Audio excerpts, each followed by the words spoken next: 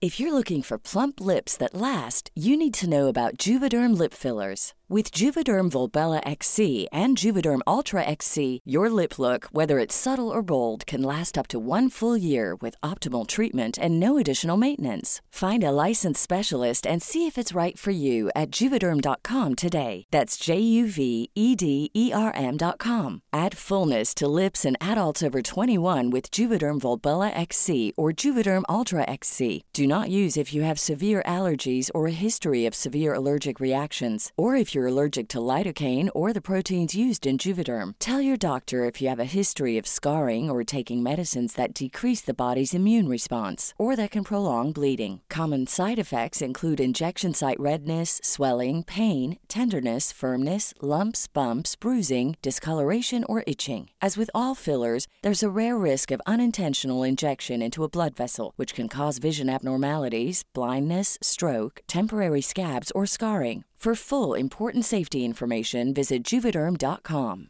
There's never been a faster or easier way to start your weight loss journey than with PlushCare. PlushCare accepts most insurance plans and gives you online access to board-certified physicians who can prescribe FDA-approved weight loss medications like Wegovy and Zepbound for those who qualify. Take charge of your health and speak with a board-certified physician about a weight loss plan that's right for you. Get started today at plushcare.com/weight-loss. That's plushcare.com/weight-loss. plushcare.com/weight-loss. Everyone knows therapy is great for solving problems, but getting therapy has its own problems too, like finding the right therapist, fitting into their schedule, and of course, the cost. Well, BetterHelp can solve those problems. It's totally online and built around your schedule. It's surprisingly affordable too. Connect with a credentialed therapist by phone, video, or online chat, all from the comfort of your home. Visit BetterHelp.com to learn more and save 10% on your first month. That's BetterHelp, H-E-L-P.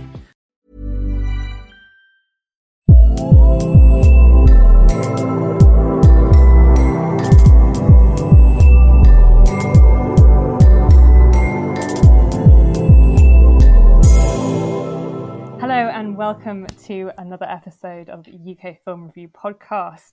I'm your host Lucy, and today I'm joined with Brian, who is another UK film reviewer. And today we're going to discuss films of the 1960s and why there are so many great movements of film in the 60s and what we really like about 60s cinema. Hi Brian. Hi. What do you really like about 60s cinema? I mean, for me, the 1960s was a turning point politically and socially, but also in terms of popular culture. There were revolutions going on everywhere in music, fashion, literature, and also films. But to truly appreciate the impact they had, we need to think about what preceded it. Films in the 1950s, for example, they were great, but they were comfortable and they were predictable and safe. If you went to the movies in the 1950s, you would likely have seen a musical, a western, a sprawling epic, a war movie of some sort, maybe a light romantic comedy. But in the 1960s, they gave way to a rawness and a grittiness that hadn't previously been seen. And we had a new breed of filmmakers that were telling stories about real people living real lives.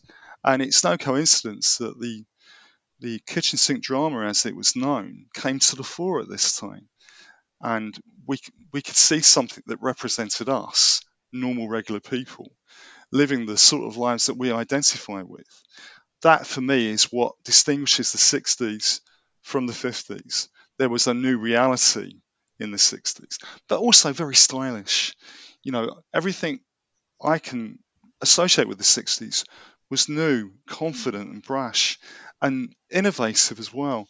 And it also precipitated a period of social change, which I think is interesting, really, because you look at the way society liberalised in Britain, at least in the 60s, towards the end of the 60s, and that was reflected in the films that were being made. Yeah, so I think it was an exciting time for filmmaking in general, but particularly because of what it represented, and there was a social change as well going on. Yeah, I think you're totally right there. And I think last year we did a podcast on the 1940s. And what's really interesting is that most of 1940s cinema, like in the 50s, kind of looks all the same in a good way. That's right, yeah, but you see, that's the thing, though, that it's that familiarity that's quite comforting. But, Hmm. you know, we need something more as film goers, don't we? Yeah, exactly. You need something that's a bit different. And what I really like about the 60s is from the same decade, you can watch Oliver, you can Mm, watch Charade, which is such a great I kind of know. caper with Cary Grant Yeah, and Audrey yeah, Hepburn. yeah. But you can also find movies like Daisy is a very kind of weird Czech surrealist film. So yeah, And it's a yeah, it's mixed a bag, wasn't it? Really? completely mixed bag. Whereas I think maybe earlier in the century, films are a bit kind of, there's a definite flavour for each decade. Mm. Oh Whereas yeah. in the 60s, I just think it's so interesting because you start to get that real shift Mm. between the old musicals and family features Mm. and the kind of the new experimental Yeah. revolutionary types of Mm. filmmaking. Yeah. Absolutely. Yeah. Yeah, and you touched on a really interesting point there about kind of glamour in the Mm. 1960s, and I think Mm. so many really cool film stars come out of the 1960s, Yeah. like Brigitte Bardot and Yeah. Alain Delon and Yeah. Michael Caine, and it's such a Absolutely. glamorous time. I know. Absolutely. And you probably already know Michael Caine is one of my all-time favorite Mm, actors, and it's emblematic of the period. Um, it's interesting that you mentioned Michael Caine. Particularly, he made a film documentary, I think 3 years ago, called My Generation, that where he described his experiences growing up in the 40s and the 50s and making films in the 60s. And he touched exactly on that, that when he was growing up, it was very grey and it was very dull. Post-war Britain was dull, it yeah, was grey, it was austere. But the still in 1960s, rationing. yeah, exactly rationing, but there was an explosion of colour and working class actors were being employed as well. Yeah, I suppose another kind of film that would come to mind is Saturday Night and Sunday Morning. Oh, I love that film. Such a great I'm film. so glad you mentioned that. Immediately in there with the classic British kitchen sink Yeah, dramas. yeah, of course. I mean, this was 1960, so this is the very start of the 60s, Mm, starring Albert Finney, Shirley Ann Field, Rachel Davis, fantastic cast, and tells, as we touched on earlier on, tells a real story that we can all relate to. But the character played by Albert Finney was a factory worker, lot bags of attitude, not deferring to his so-called elders and betters, mm. and juggling two affairs. And there's that grittiness there that I love, and also the fact that probably for the first time on screen, on the big screen, we saw actors with authentic regional accents. Albert Finney Yeah, was a Salford boy born and raised, and he was allowed to use his own accent. yeah, for sure. I love the idea of kind of British kitchen sink dramas Mm, because I think we now really do think of British film as being the kitchen sink drama, yeah, with maybe a bit of, I don't know, Notting Hill, Richard Curtis thrown in. yeah, yeah. That's right. Yeah, but you see, the thing is, like, that's a genre that our film industry mastered very early on, Mm. and I think if you look at the films that they make in North America, of course they're very good, but they still don't get the same realism and No, there's not earthiness. that much of of the sense of grit, No, is there? that's right, and I think Saturday Night and Sunday Morning did that, and also the fact it was in black and white. Now, Lucy, what do you think about black and white movies? You know, because you still get some films shot in black and white now, but they're mainly colour. But it Mm. seems that there seems to be a much sharper focus in black and white, and to me, the films in the early sort of kitchen sink drama period were all in black and white. Do you think that gives it more impact? Yeah, I think so, and I think there was an idea at that time. Maybe it was kind of wearing out by the beginning of the 60s, but Mm, certainly kind of mid 50s. The idea was that black and white cinema evoked realism. mm, So, going back to the 1940s, I suppose that's why things like Bicycle Thieves is black and white. yeah, Whereas, yeah, of course, they had that technology to make something beautiful and technicolor. But the idea of having something really bright in technicolor mm, kind of was were thinking about something fantastical, and so I suppose that's Yeah. why all of the really big musical numbers. I keep coming back to Oliver, and I think it's just because part of my brain really wants to go back and watch Oliver for Oh, some reason. Lucy, what's wrong with that? Oliver's a great film. Oliver's a classic. It is a. I would say, again, it's very debatable, but I would say Oliver is the greatest British musical ever made, and one of the greatest film musicals ever made. And that was in '68. Mm. Yes, it was in colour, but it had the benefit of a very strong story. It's Charles Dickens. It would be a strong story if it's Dickens, but it also had great musical numbers in. Lionel Bart wrote an absolute classic score, Oh, and it's it was great. packed. But it was packed with showstoppers, though, wasn't it? Absolutely. Yeah. If you look at most musicals, they might have one or two showstoppers. Some musicals don't have any at all, and they still do well. But Oliver has 8 or 9 showstoppers. It starts with a showstopper, "Food, Glorious Food." Mm. You know, And doesn't finish without one. Kind of, I think I pretty much know, all the songs in Oliver yeah, you will know it, somewhere in I your know. But in your memory. Lucy, great songs endure, don't they? They're Hmm. great memory breakers, and they stick in your mind. But that is a great film. But in some ways, though, I think Oliver is probably harking back to the classic Hollywood era in some ways in the way it was presented. But it proved that they could still thrive Yeah, in the '60s. But I wonder whether that was just really um, this new approach to filmmaking rubbing off a bit more on other filmmakers. You maybe know, because thinking about the plot of Oliver, it's mm. quite dark Oh, it for is. Yeah, something that's always seen as quite a cheery yeah, musical.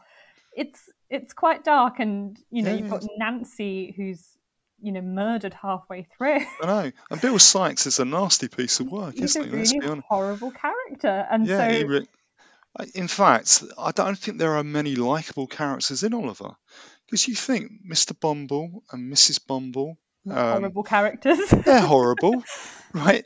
You've got the Undertaker; he's a horrible character. Um, they're all nasty characters. Now, probably Nancy and Oliver are probably and the only and the really. man who saves him at the end, I Yeah, can't oh remember his yeah, name. of course, goes without saying it. But there are very few likable characters. There are characters um, that you can either despise or like, but they're characters you care about, but they're not very nice characters at all. And you're quite right. A lot of Charles Dickens' work was very dark, and it did draw attention to social inequality. Hmm. He wrote about debtors' prisons. It was not. He wrote about a very unpleasant part of life. I always thought Charles Dickens really should have been a politician and not a writer, because he drew attention to matters that only really were really dealt with in the 20th century. Yeah, But yeah. but I love that film. So we could have one podcast all on Oliver, couldn't One we? Really, podcast on Oliver, that would be all about great. Oliver. Yeah, yeah. But yeah, I think. But again, it's no coincidence. It fell into the '60s, and the fact that it kind of represents the classic Hollywood era. You could also say that there were. I mean, if you go back earlier in the decade, you had the Magnificent Seven in 1960, Yes, yeah, arguably the greatest western of all time, and you had The Great Escape in 1963, arguably the greatest war picture of all yeah. time. But even though we would associate those sort of films more with the previous decade. Yes, So yeah, I would agree there. You kind of think, oh, weren't they made in the last decade yeah, or something? but that's just it though, isn't it? Is that you know you and I, being the film buffs that we are, will in our own minds will categorize films in that way, and you think that belongs to a different genre or a different decade, but it still works. But I think the way the trajectory went for kitchen sink dramas in the early '60s, if we start with Saturday Night and Sunday Morning, Hmm. and we move forward year by year. I was looking at it earlier on. It's interesting the way it's developed, because in 1961 we had a film called A Taste of Honey, Yeah, which is the Sheila Delaney yes, story. yes, of course. Um, a brilliant film starring Rita Tushingham, Dora Bryan, Murray Melvin. And that film was a potboiler of a script, really. The storyline, the fact that Risa Toshkin played a girl who, 17 years old, becomes pregnant after having an affair with a sailor from the Caribbean, uh, then moves in with her gay friend, played by Mm. Murray Melvin. But she also has an alcoholic mother who's a nightmare to live with, played by Dora Bryan.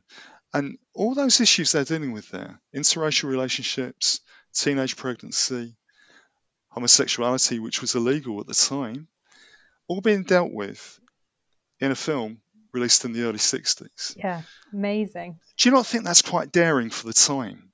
I think it's massively daring, but it kind of speaks to kind of what filmmakers were prepared to experiment with and Mm. play around with at that time. Because as you were talking through that one, I was thinking about To Sir with Love. The Oh, Sidney yeah, Poitier film, and Sidney Poitier is a high yeah, school teacher who yeah, inspires his yeah. class to just become better individuals, and That, that's quite a heartwarming film. yeah, But that, in that whole yeah, film, there's loads about racism and there's yeah. loads about working class backgrounds, and Mm, it's quite absolutely.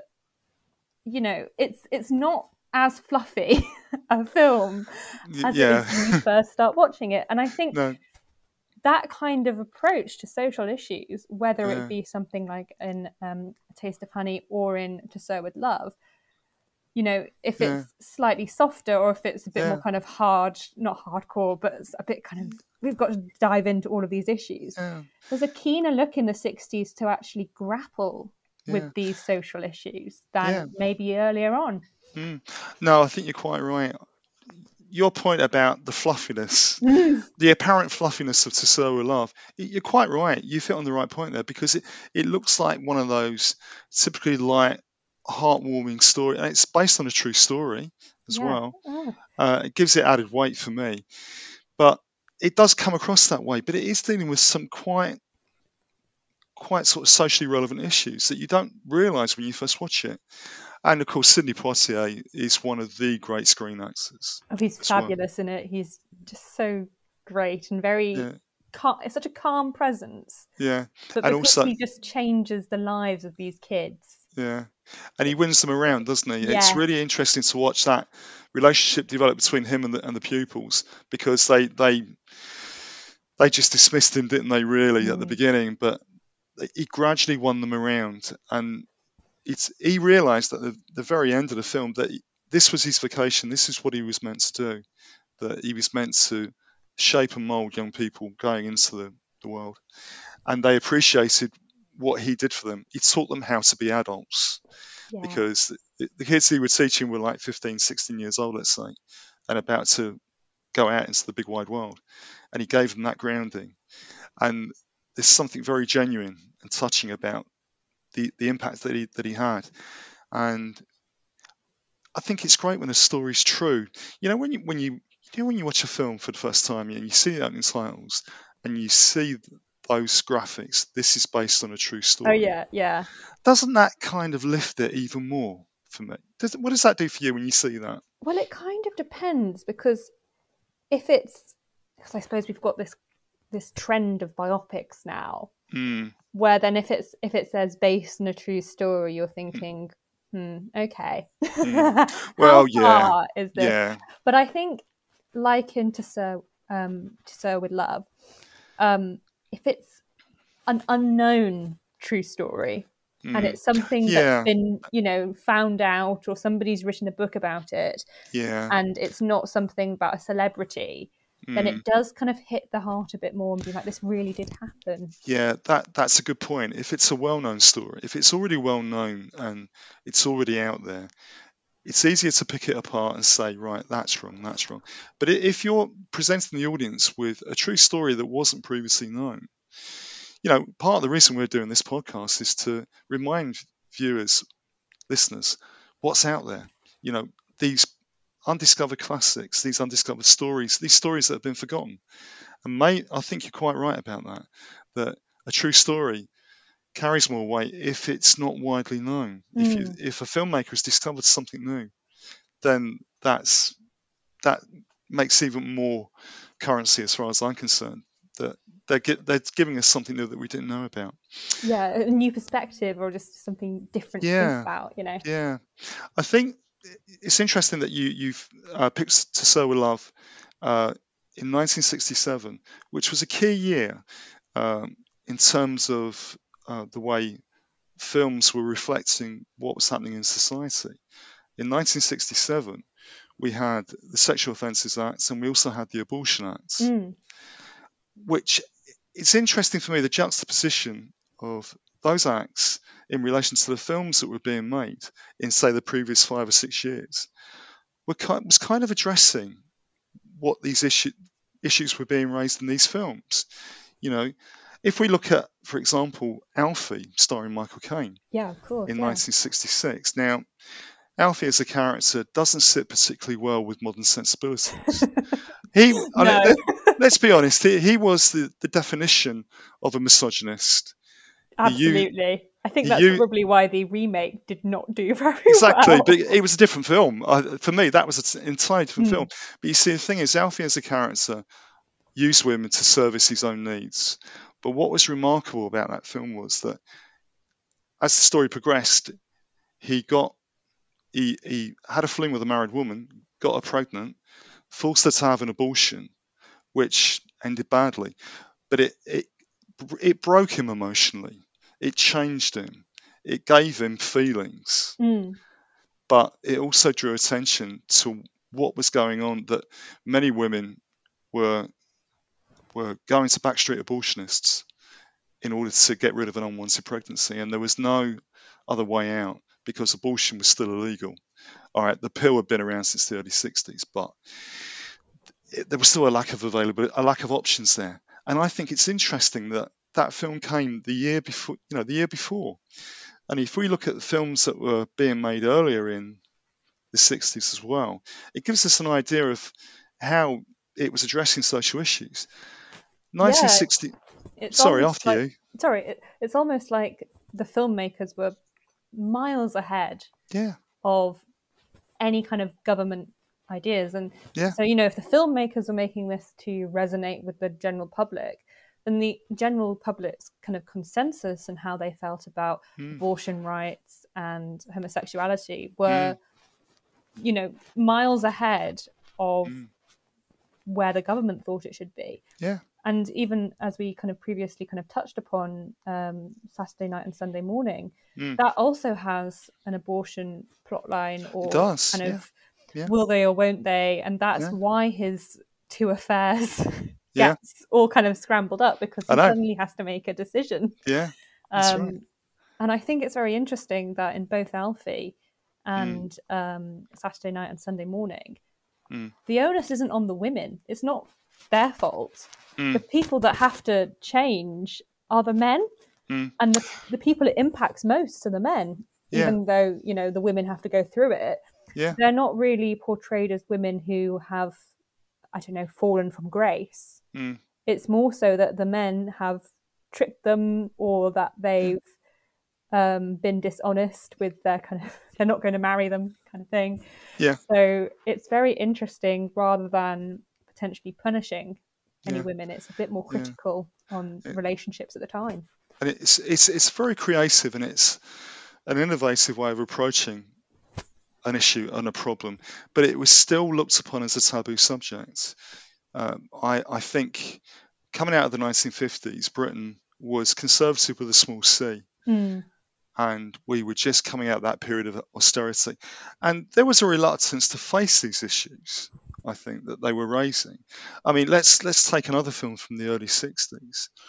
A film called Victim, made in 1961. Oh, I haven't heard of that one. Ah, right, okay. That one. Now this is one. This is one you've got to check out, and listeners must check it out as well. This film, made in 1961, starred Dirk Bogarde and Sylvia Sims. Oh, brilliant! I love Dirk Bogarde. It's Yeah, great. well, right, you're gonna like this. He plays a hotshot barrister, just about to be made a QC, happily married, outwardly, so we all assume, Hmm. but he's secretly gay, and Right. starts a relationship with one of his clients. He's being blackmailed by somebody else because they know He's gay, right? And it's a fascinating story told in a very raw, matter-of-fact way. But 1961, if you note the date that it was made, 1961, directed by Basil Dearden, this film, Lucy, caused such a stir you wouldn't believe. Yeah, I can imagine it. It's so controversial. Yeah. The British Board of Film Classification gave it an X rating, only on condition that certain scenes were cut. Now, for them to say that, it's going, the fact that film was made and it made it onto the big screen at all in Britain was an achievement. But when the British Board of Film Classification say, right, it's an X rating, even after all these cuts have been made, Right. in America, it didn't even work. It didn't even get No, I can't. past. I can't imagine it working. Yeah, it didn't even get past the censors. Yeah, perhaps we wouldn't be surprised by that in America. But it shows, though, doesn't it, how far ahead of its time it was. Yeah, and That it was, especially Dirk Bogarde as well, because yeah, in the 60s, his career was extraordinary, I know. especially with stuff like The Servant as well, and all of these very tricky and realist roles that he Yeah, was really getting into, as yeah, opposed to the stuff from the 50s and the 40s that he'd been yeah, playing, all the kind of love interests. yeah. So, Well, yeah. you've made a really good point there. It's a really good observation because Dirk Bogarde was a heartthrob actor. Yeah. He I think he had had, he was playing in one of these Doctors series or yeah, something. that's Yes, right. yeah, He was a romantic lead, wasn't he, in most films? yeah. So imagine the chance he was taking at that stage in his career in making a film like that. Oh, But, massively. but He could have ruined his career. yeah, but I mean, good on him for doing it, for taking a chance and not playing safe. But that was 1961. So, British filmmakers, they were just years ahead of the curve Yeah, of what was exactly. going on. Just really trying to get out there and really challenge the Yeah, social norms or yeah, what other people were feeling, but also I feel do it in a way with a lot of heart, because I feel like a lot of these kitchen sink dramas are very heartfelt, and I think there's a reason that they've kind of stayed in the public consciousness for a yeah, while, is because they're not just here's to something controversial. yeah. It's a films with real story and real heart and real characters, and something to really kind of grip onto as well. Yeah, yeah. No, they've got. You're right. They've got heart. They've got guts, haven't they? They will speak about subjects that perhaps a lot of people at the time wouldn't have wanted to discuss, but they kind of broke ground for the filmmakers that followed, so they didn't have to. And filmmaking is all about breaking taboos. It's all about pushing boundaries. You know, we want to see good storytelling, but we want to be enlightened and educated as well when we see a film. But what makes these kitchen sink dramas so memorable is that it's a slice of life that we recognise. Coming back to Michael Caine again, I'm sorry, I'll try not to mention No, Michael it's Caine fine. anymore. The Michael Caine section. Yeah, the Michael Caine section. But he looked at films in the 40s and 50s and he said there was nobody representing me up there. Yeah, He said, yeah. in a typical British film, the man would be wearing a bow tie and the woman would be dressed in tweed. And they'd be saying, I love you. I love you too. And he said, that's not me. That's not us. That's not you or me. It's not the way we talk. There's nobody representing us. And this comes back to the earlier point about authentic regional accents being allowed. And I think he's got a point. But you see, in the 60s, he was able to be himself. I mean, let's take another great film from the 60s, shall we? The Ipcress File. Oh, I love the Ipcress File. Right. It's great. Now we know that was made into a TV drama recently, but the original Ipcress File can't be beaten for me. Michael Caine. Michael Caine insisted on wearing glasses for this part. Did he? And yeah, and Wow. they wanted him to leave the glasses off. And he said, no. Harry Palmer has to blend. He's a spy, right? Spies don't look like James Bond. They don't act like No. James Bond. They don't, as much as I love James Bond, but the point he was making is, I'm an everyman. I'm supposed to be recognisable to people, right? If I wear glasses, that makes me one of the crowd. That makes me more convincing as a spy and more believable as a character. But also behind that, though, he's saying, look, I'm representing the people. There's somebody Mm. up there that says, right, he looks a bit like the bloke that I've spoken to down the pub, or he looks like my next door neighbour, right? And that is what was great about kitchen sink dramas and films in the 60s, is that they drove through to reality a lot more, where previously they just didn't. Yeah, yeah. And I think you picked up something really interesting that Michael Caine said, that, he couldn't see himself in Mm, the films in the 40s and 50s. And that's partly why British kitchen sink dramas mm, became a thing and became a movement, is yeah, because 40s and 50s films were all about upper class characters, they were, melodramas set yeah. in Kent. Yeah, but they were, weren't they, when you think about it? And I think to talk about films in the 60s, you need to appreciate had been seen previously, and why, in so many ways, it was a breath of fresh air. That films in the 60s would still carry similar content to what was in the 50s, but with added, a lot more Mm, added value. So we could still see films like Breakfast at Tiffany's, for example. yeah, yeah. Well, I mean, I love that film just for being what it is and being so wholesome in the way it comes across, and that great image of Audrey Hepburn. Hey, I'm Ryan Reynolds. Recently, I asked Mint Mobile's legal team if big wireless companies are allowed to raise prices due to inflation. They said yes. And then when I asked if raising prices technically violates those onerous two-year contracts, they said, "What the f*** are you talking about, you insane Hollywood ass?" So to recap, we're cutting the price of Mint Unlimited from $30 a month to just $15 a month. Give it a try at mintmobile.com/switch. $45 up front for 3 months plus taxes and fees. Promo rate for new customers for limited time. Unlimited more than 40 gigabytes per month. Slows full terms at mintmobile.com. Hiring for your small business? If you're not looking for professionals on LinkedIn, you're looking in the wrong place. That's like looking for your car keys in a fish tank. LinkedIn helps you hire professionals you can't find anywhere else, even those who aren't actively searching for a new job but might be open to the perfect role. In a given month, over 70% of LinkedIn users don't even visit other leading job sites. So start looking in the right place. With LinkedIn, you can hire professionals like a professional. Post your free job on linkedin.com/people today. Yeah. Of her in the black dress holding the cigarette holder. What a great image that is. But you see that film nestling with a film like A Taste of Honey and Victim and Saturday Night and Sunday Morning. I think it proves that there was a greater variety of films Yeah. coming through in the 60s. I think Breakfast at Tiffany's is a bit of a gateway film. Mm, mm, And I think if you talk to people about Breakfast at Tiffany's, mm. often it's the only Audrey Hepburn that they've seen.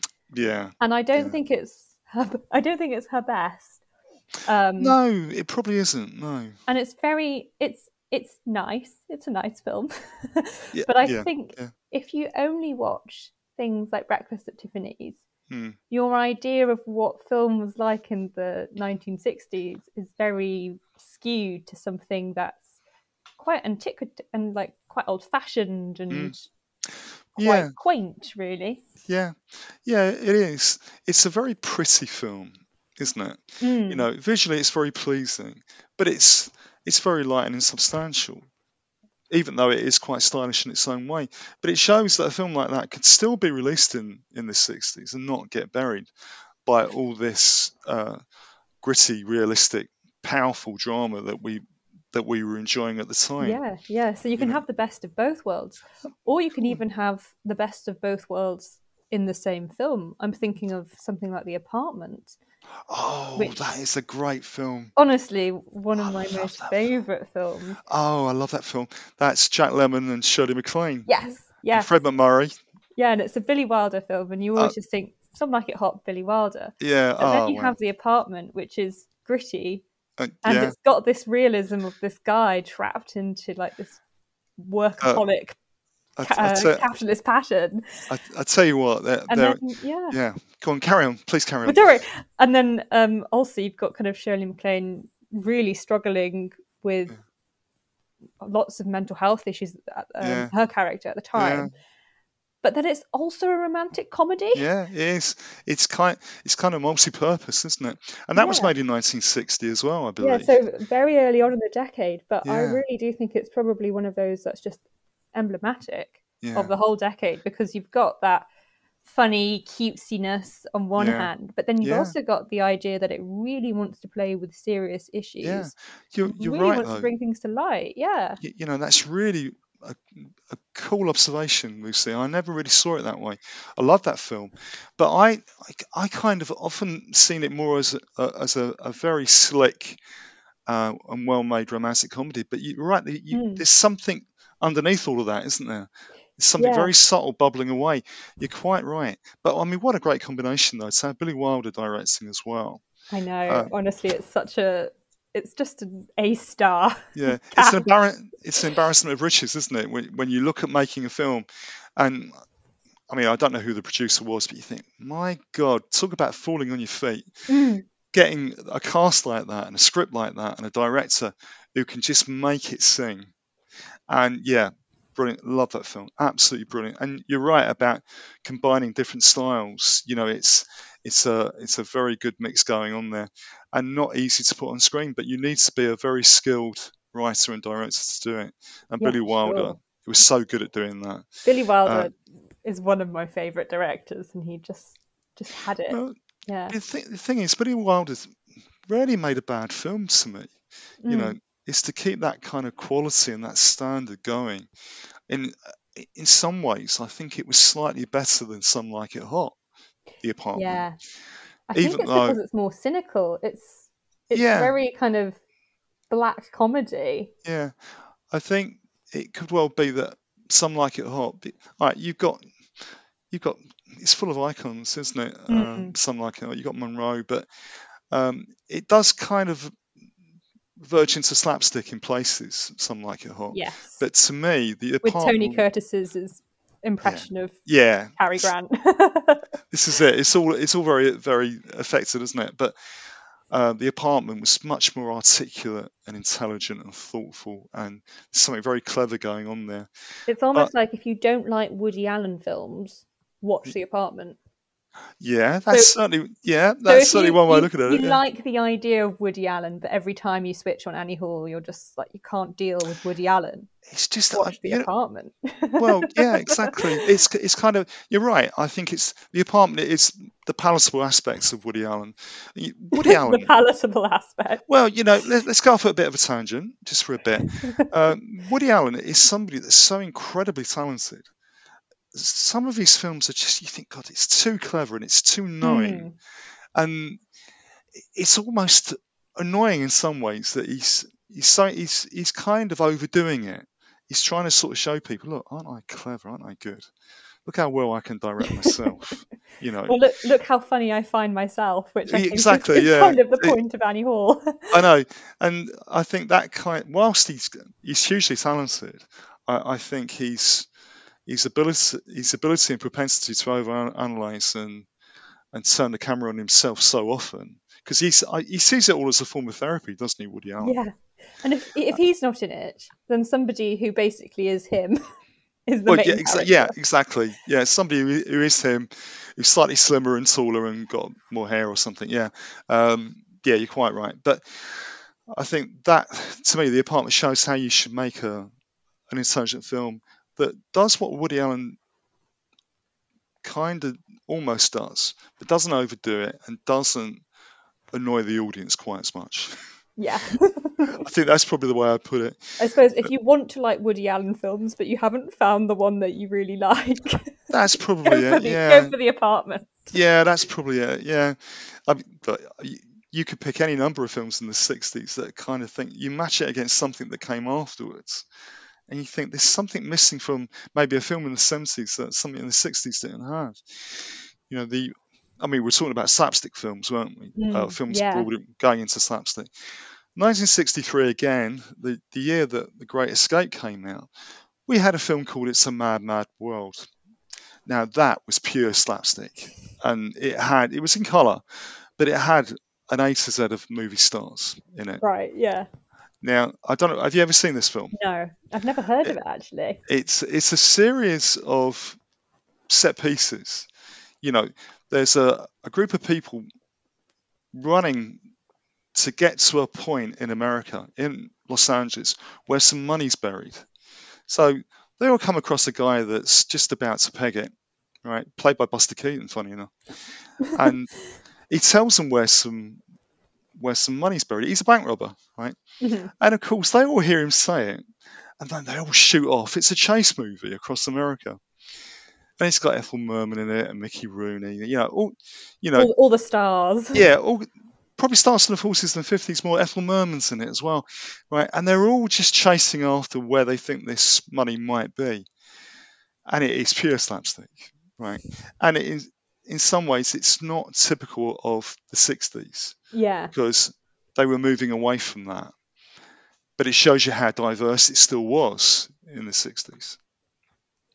Yeah. There's a kind of, I don't know if you've ever seen the movie The Plank, which is a 1960s movie. Yeah, I think. I have. Eric Sykes. Yeah, and it's completely silent, Yep. or there's not any talking in it, and Yep. that's kind of very slapstick as well. Yeah, And you're kind of like, how does this belong in the 60s? I know. But Yeah, I know, but it all does. yeah, the plank had Eric Sykes in. Again, there were a few. I think Barbara Windsor was in it. Sid James. There were a few people from the Carry On scene yeah.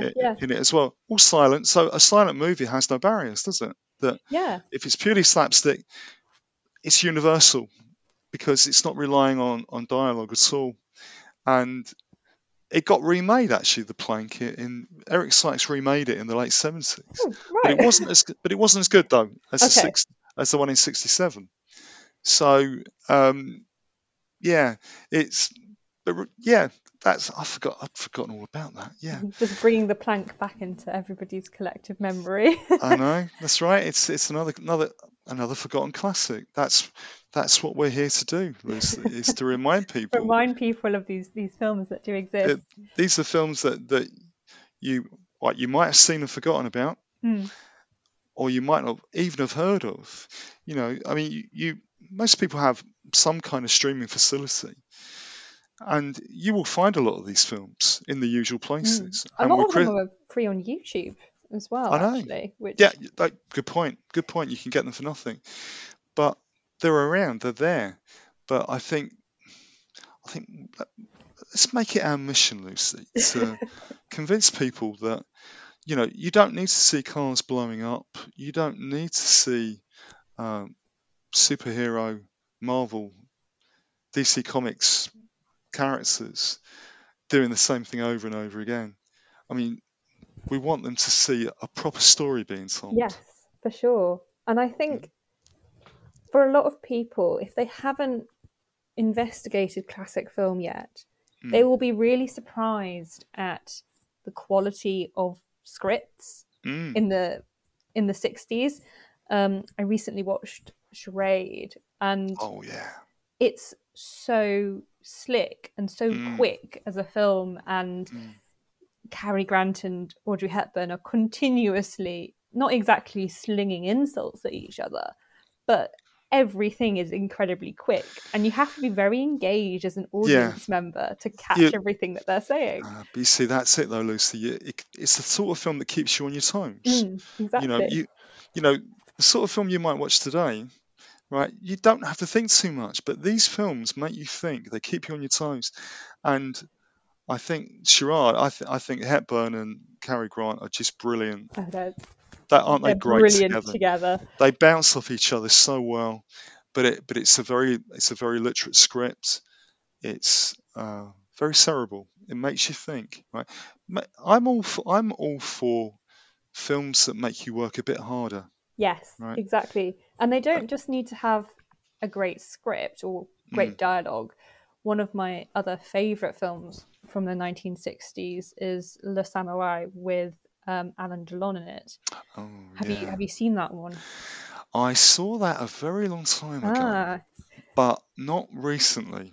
Well, just to recap, it follows Alain Delon, whose character is a lone wolf kind of spy, kind of assassin sort of Mm, guy. yeah. And he really does not say pretty much anything throughout the whole movie. He's just He wa- silent and tips his cap a few uh, times. but well, yeah. But you see, Alan Delon's so cool though. Anyway, isn't he? Very, very cool. He doesn't have to. It's it's a bit like Steve McQueen, isn't it? You don't somebody like that who's got so charismatic, got so much presence on screen. Yeah. They don't Just need to do a lot of charismatic that. in the look. They Yeah, don't well, need exactly. to, say Yeah, anything. I mean, so tell me more about this film. Tell me, because it's such a long time ago since I saw it. So you've got Alan Delon's character. I can't quite remember the name of because they never really refer to his name very often. Oh, yeah. And he's an expert at his job of this assassination Right. business, I suppose. Mm-hmm. And one of his hits goes a bit wrong, but he follows Right. protocol to try and kind Yeah. of get out of Yeah. it. Yeah. It's But coming then back to me now. Yeah. but then he gets caught by the police, and Right. he's made sure that he's got an airtight alibi, and makes it look like he's been staying over at this girl's house. Right. Okay.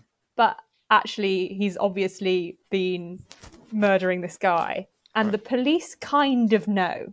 They haven't Yeah. got any evidence. They can't put him Yeah. away, Yeah. but they kind of know. And then you get into a point pretty much halfway through the film where the police are like, right, okay, we can't keep you here Yeah. because we've got no evidence to hold you, but they're Yeah. suspicious. Yeah. And then his superiors who sent him to do the killing, they're also like, well, the police also have him on, like they've got him on Right. their radar. You're right. We Okay. have to finish him off as well. So it Yeah. becomes a very kind of skillful Yeah. cat and mouse chase across Yeah. the Paris metro Yeah. with not Yeah. much dialogue, really.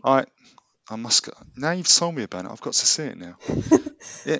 I will find that. I It's will free on seek it. YouTube or somewhere. I've I must definitely have a look. found it for free somewhere. You've hooked me now, Lucy. I've got to watch it now. That's not good.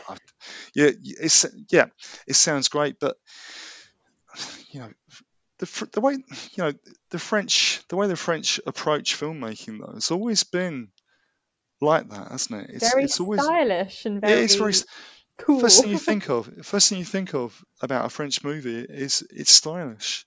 It's well designed. Visually it looks very good. Yeah, love that sort of thing. Really love that. And I'm You not mentioned. sure what we Sorry, have go on. now. What do we have now that's uber stylish? And Well, yeah, I I mean, I don't think think. we definitely have indie films coming out, but as a Yeah, mainstream cinema production, yeah. what do we have that's kind of stylish, but also I something that requires you to think a bit? Because I yeah. don't think the No, big Marvel productions are. no. There aren't many, Lucy. There are very few. I I feel that again, it's just my opinion, but I feel that there are too few films being made today that aren't just about making money. Mm. In the 60s particularly, they wanted to make films that represented something, that stood for something, that are going to be remembered. All right, they're in it to make money as well. That's the name of the game. It's an industry. But now it seems to be they don't care as much about making a quality film. They just want to make films that make money. And to me, that's a given. But you don't want to sacrifice meaning and that kind of distinction that a Yeah. film should give you, just for the sake of making more money. And if what you're doing is nothing more than a game that you can muck about with on PlayStation, which is what it feels like with some films, there are very few films that do that. There are fewer films being made today that do that. There are some exceptions though. Mm. If I can suggest a film currently running at the moment called Living. Oh, yes. Based on Ikaru, I believe. That's right, Yeah. starring Bill Nighy. Yes. Now, this could be one of the rare exceptions, and it's based in the 60s anyway. In fact, to be more precise, it's kind of like late 50s, early 60s-ish. But Bill Nighy, brilliant actor. We all love Bill Nighy, don't we? But he's playing a rather dour character who works for what was the London County Council. and discovers that he has a terminal illness and decides to start living a bit. And he builds a children's playground because he works in the planning department of the LCC. It's beautiful, That Lucy. sounds absolutely lovely. Yeah, So but definitely onto my list, and maybe I should yeah, you be must watch it. stop the divide of modern film versus classic film in my It's brain. yeah, it sticks out. If you look at what's running at the moment at the cinema, it really stands out because it's so old fashioned. I mean, it's a period drama anyway. It's set in the, as I say, 50s stroke 60s. But it stands out because of what we've been speaking about, that it's a film that has the qualities of a 60s film. It doesn't feel like a modern film at all to me. Another film released recently that does that is Mrs. Harris Goes to Oh Paris. yes, I've seen that. It's Have absolutely you seen? wonderful. Yeah, and But then I isn't went to that? Paris the same weekend. Oh well, there you go. So I did But have the full Mrs. Harris Goes to Paris experience. yeah, but isn't that a film with a 60s film? It's distinctly 60s. It's set in the 60s, but you've got all the great Dior dresses, haven't you? Mm, You've got two of the greatest locations in the world. You've got London, you've got Paris, and you think, what more do you need? exactly. And it's just it's probably more heartwarming than gritty and edgy. Yes, it's It's not it's meant a to. bit more kind of for your mum kind of Yeah, movie in the nicest way. I that's. loved it. So But yeah, there's a film that gives you something different. That it's got gives real you. heart to it as Yeah, it's well. got heart, and it's the essence of the 60s as well. I think it's interesting that you mentioned about the strength of scripts Mm, being very important. You know, I don't think it's quite as important in filmmaking these days because of the type of films that are being made. But back then, it was more important. And I think when you look at the classic kitchen sink drama, it owes so much to the angry young men, so yeah, called. I think we need to mention that. People like John Osborne, Kingsley Amis, Harold Pinter, and Alan Sillitoe, who did the screenplay for Saturday Night and Sunday Morning. yeah, They they they portrayed when you go to see a stage play, you've got an intensity, haven't you? You've got a live audience, yeah. You've got the and kind of the goosebumps on your arm. exactly. But you see, because I think theatre scripts are so powerful compared to what a film script is, they get adapted. But if you can transfer that intensity of a, a play, of a theatre script onto film, you've got a winner. You're onto a winner, Yeah. and that's why some of these films work. And A Taste of Honey was originally a stage play, and it's Oh still right. running now. Yeah. So there's that as well. I think that it ensures that you've got a strong storyline, a storyline that works and challenges you as a viewer. Yes, and you're not just kind of being rocked by action or Yeah, car chases or what have you, which can be really great. That's not denying that, but you yeah, do need some kind of grounding in story and character yeah, of before course. all the action starts. Yeah, but I mean, then again, though, I mean, there are some films in the '60s that do give you a fair amount of action on a much wider sort of panoramic landscape. I'm thinking of Lawrence of Arabia Oh yeah, of course, yeah. with Peter O'Toole.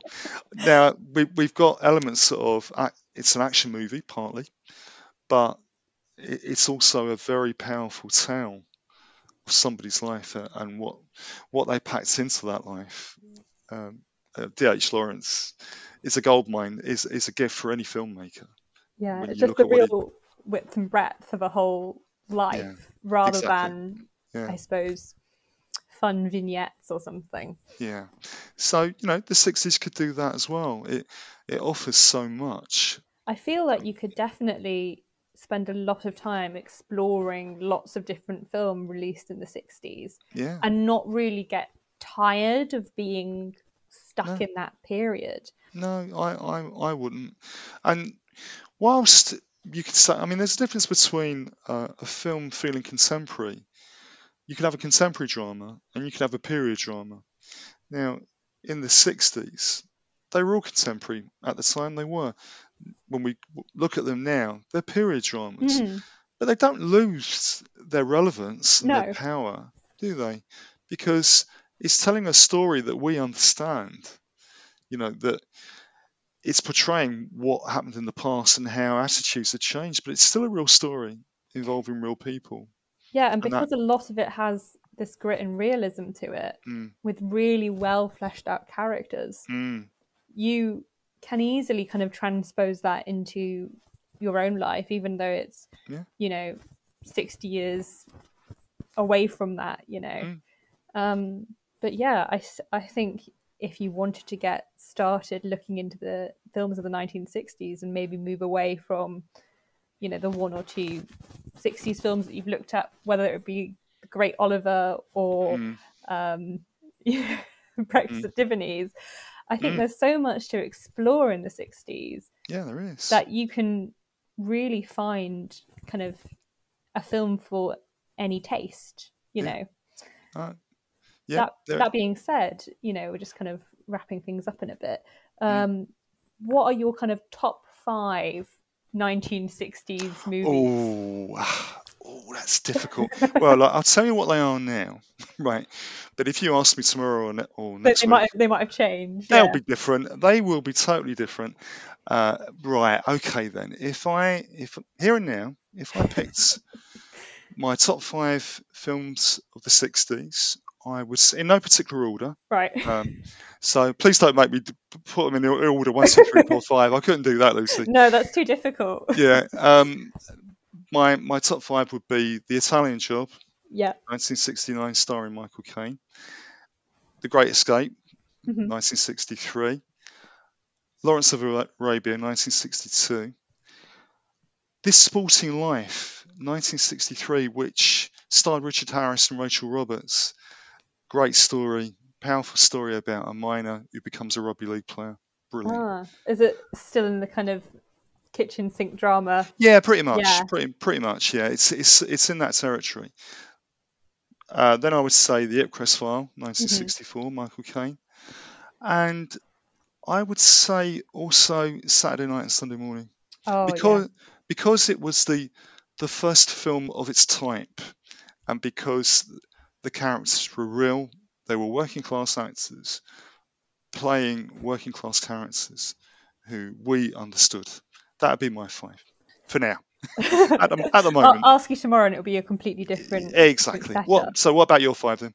So I think I'd probably have to steal Saturday Night and Sunday Morning because I think it's such a great one. Yeah. I would have to go back to The Servant as well, which I kind of vaguely touched upon, but that is such a good psycho thriller. That's again in black and white as well, actually, directed by Joseph Losley. And then I would probably have to say maybe something like Rocco and His Brothers, which is probably my favourite film of all time. Okay. But every time I discuss it, it's basically an Italian kitchen sink drama. Yeah. And it is 3 hours long, and I have got the most terrible way of presenting it because I'm like, it's 3 hours long and really sad, and everyone's like, don't say that. I know. Has this got subtitles or is it dubbed or? It's got subtitles. Right. Okay. And where can this be seen? This film? I own it on DVD. I think it's very difficult to find. Yeah, I had a feeling it might which is be. Very annoying, but yeah, it's something that can be really rewatched time and time again because it involves 5 different brothers, right? As they move into metropolis of Milan, and they get used to kind of the working life in Milan because they've moved up from rural Italy. Okay, then. And so it's very similar to British kitchen sink dramas, but right. Yeah, it's kind of plugging into that style, isn't it? By the sound of it. Yeah. And it's quite. It's quite, at some places it can be a bit of a kind of difficult watch, but it's very kind of realist and to the bone. So I would really recommend that if you were interested in watching British kitchen sink dramas, or you wanted to kind of to I've got to see that. I've got to see that as well. You'll have to tell me how I can get hold of that. Yeah, I'll try and figure out if there's a different way to watch it. So you may be curious now. I've got to see this. Yeah. One of my other favourites is also The Innocents. Which is a ghost story starring Deborah Carr, Okay. Yeah. Yeah. Yeah, it's kind of, I think it is completely based on The Turn of the Screw by Henry James. Oh, okay. Right. Yeah. But it's obviously called something different, and it's Yeah. about a Victorian governess who has to look after these children. She keeps seeing Okay. ghosts. Yeah, I've got it. Yeah, I But know. it's great. And then probably to round off my rambly list, I'd probably say The Apartment again, because I just don't think you can go wrong with The Apartment. Yeah, I couldn't agree with you more there. I'm so glad you mentioned The Apartment, because it's such a great film. That doesn't get the attention that it deserves, I don't think. But No, that's what we're here for, Lucy. Yeah, everyone watch The Apartment. Yep. Yep. I think at Christmas, though, as we said earlier on, that a lot of these films will be running anyway. They tend to run on the terrestrial channels more often. Well, certainly something like The Apartment, because that kind of ends with Auld Lang Syne, so with the new year. Yeah, could well be. Yeah, that kind of makes sense. So, I think we've given listeners a very useful taster. It's an opening salvo to encourage people to watch films from the 60s. Yes, maybe, spend this Christmas period finding all of them on the terrestrial Yeah, exactly. channels. Yeah. Look for every film we've mentioned, watch them, and let us know what you think of them. Exactly. Yeah. All right, so I think we've exhausted the 60s. For the time being. Yeah. For the time being, yeah. So thank you very much for listening, and let us know if you find any of these films and you enjoyed them and you've kind of discovered some new films to watch. So thanks to us all from UK Film Review, and listen to the next episode. Bye. Bye for now. Take care.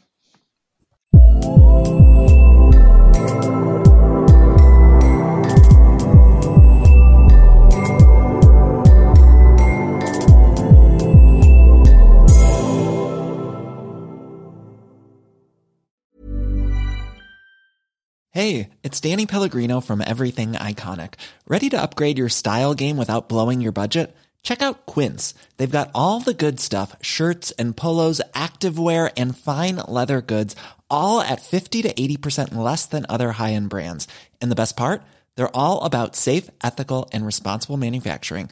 Get that luxury vibe without the luxury price tag. Hit up quince.com/upgrade for free shipping and 365-day returns on your next order. That's quince.com/upgrade.